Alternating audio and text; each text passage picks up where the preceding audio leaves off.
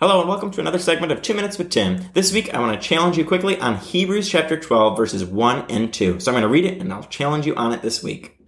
Therefore, since we are surrounded by such a great cloud of witnesses, let us throw off everything that hinders and the sin that so easily entangles, and let us run with perseverance the race marked out for us, fixing our eyes on Jesus, the pioneer and perfecter of faith. For the joy set before him, he endured the cross, scorning its shame, and sat down at the right hand of the throne of God.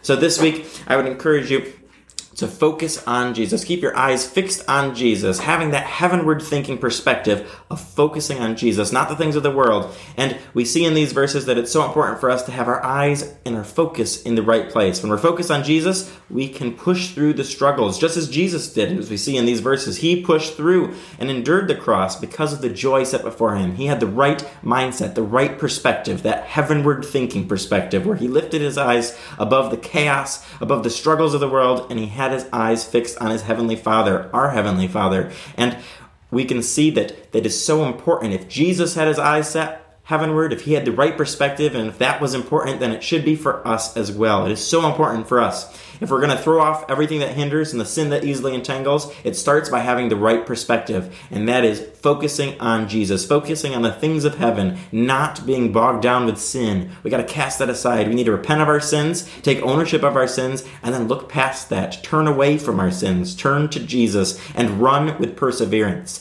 Life is difficult. It throws many challenges against us, but we need to persevere and keep pressing on. With the right perspective, we can do that. With the right perspective, we can push on because we know that others have gone before us. We know that Jesus has gone before us and that he is going to help us if we have our eyes fixed on him. He will get us through the challenges and we'll be able to persevere and run the race marked out for us without being burdened by sin and the struggles of life.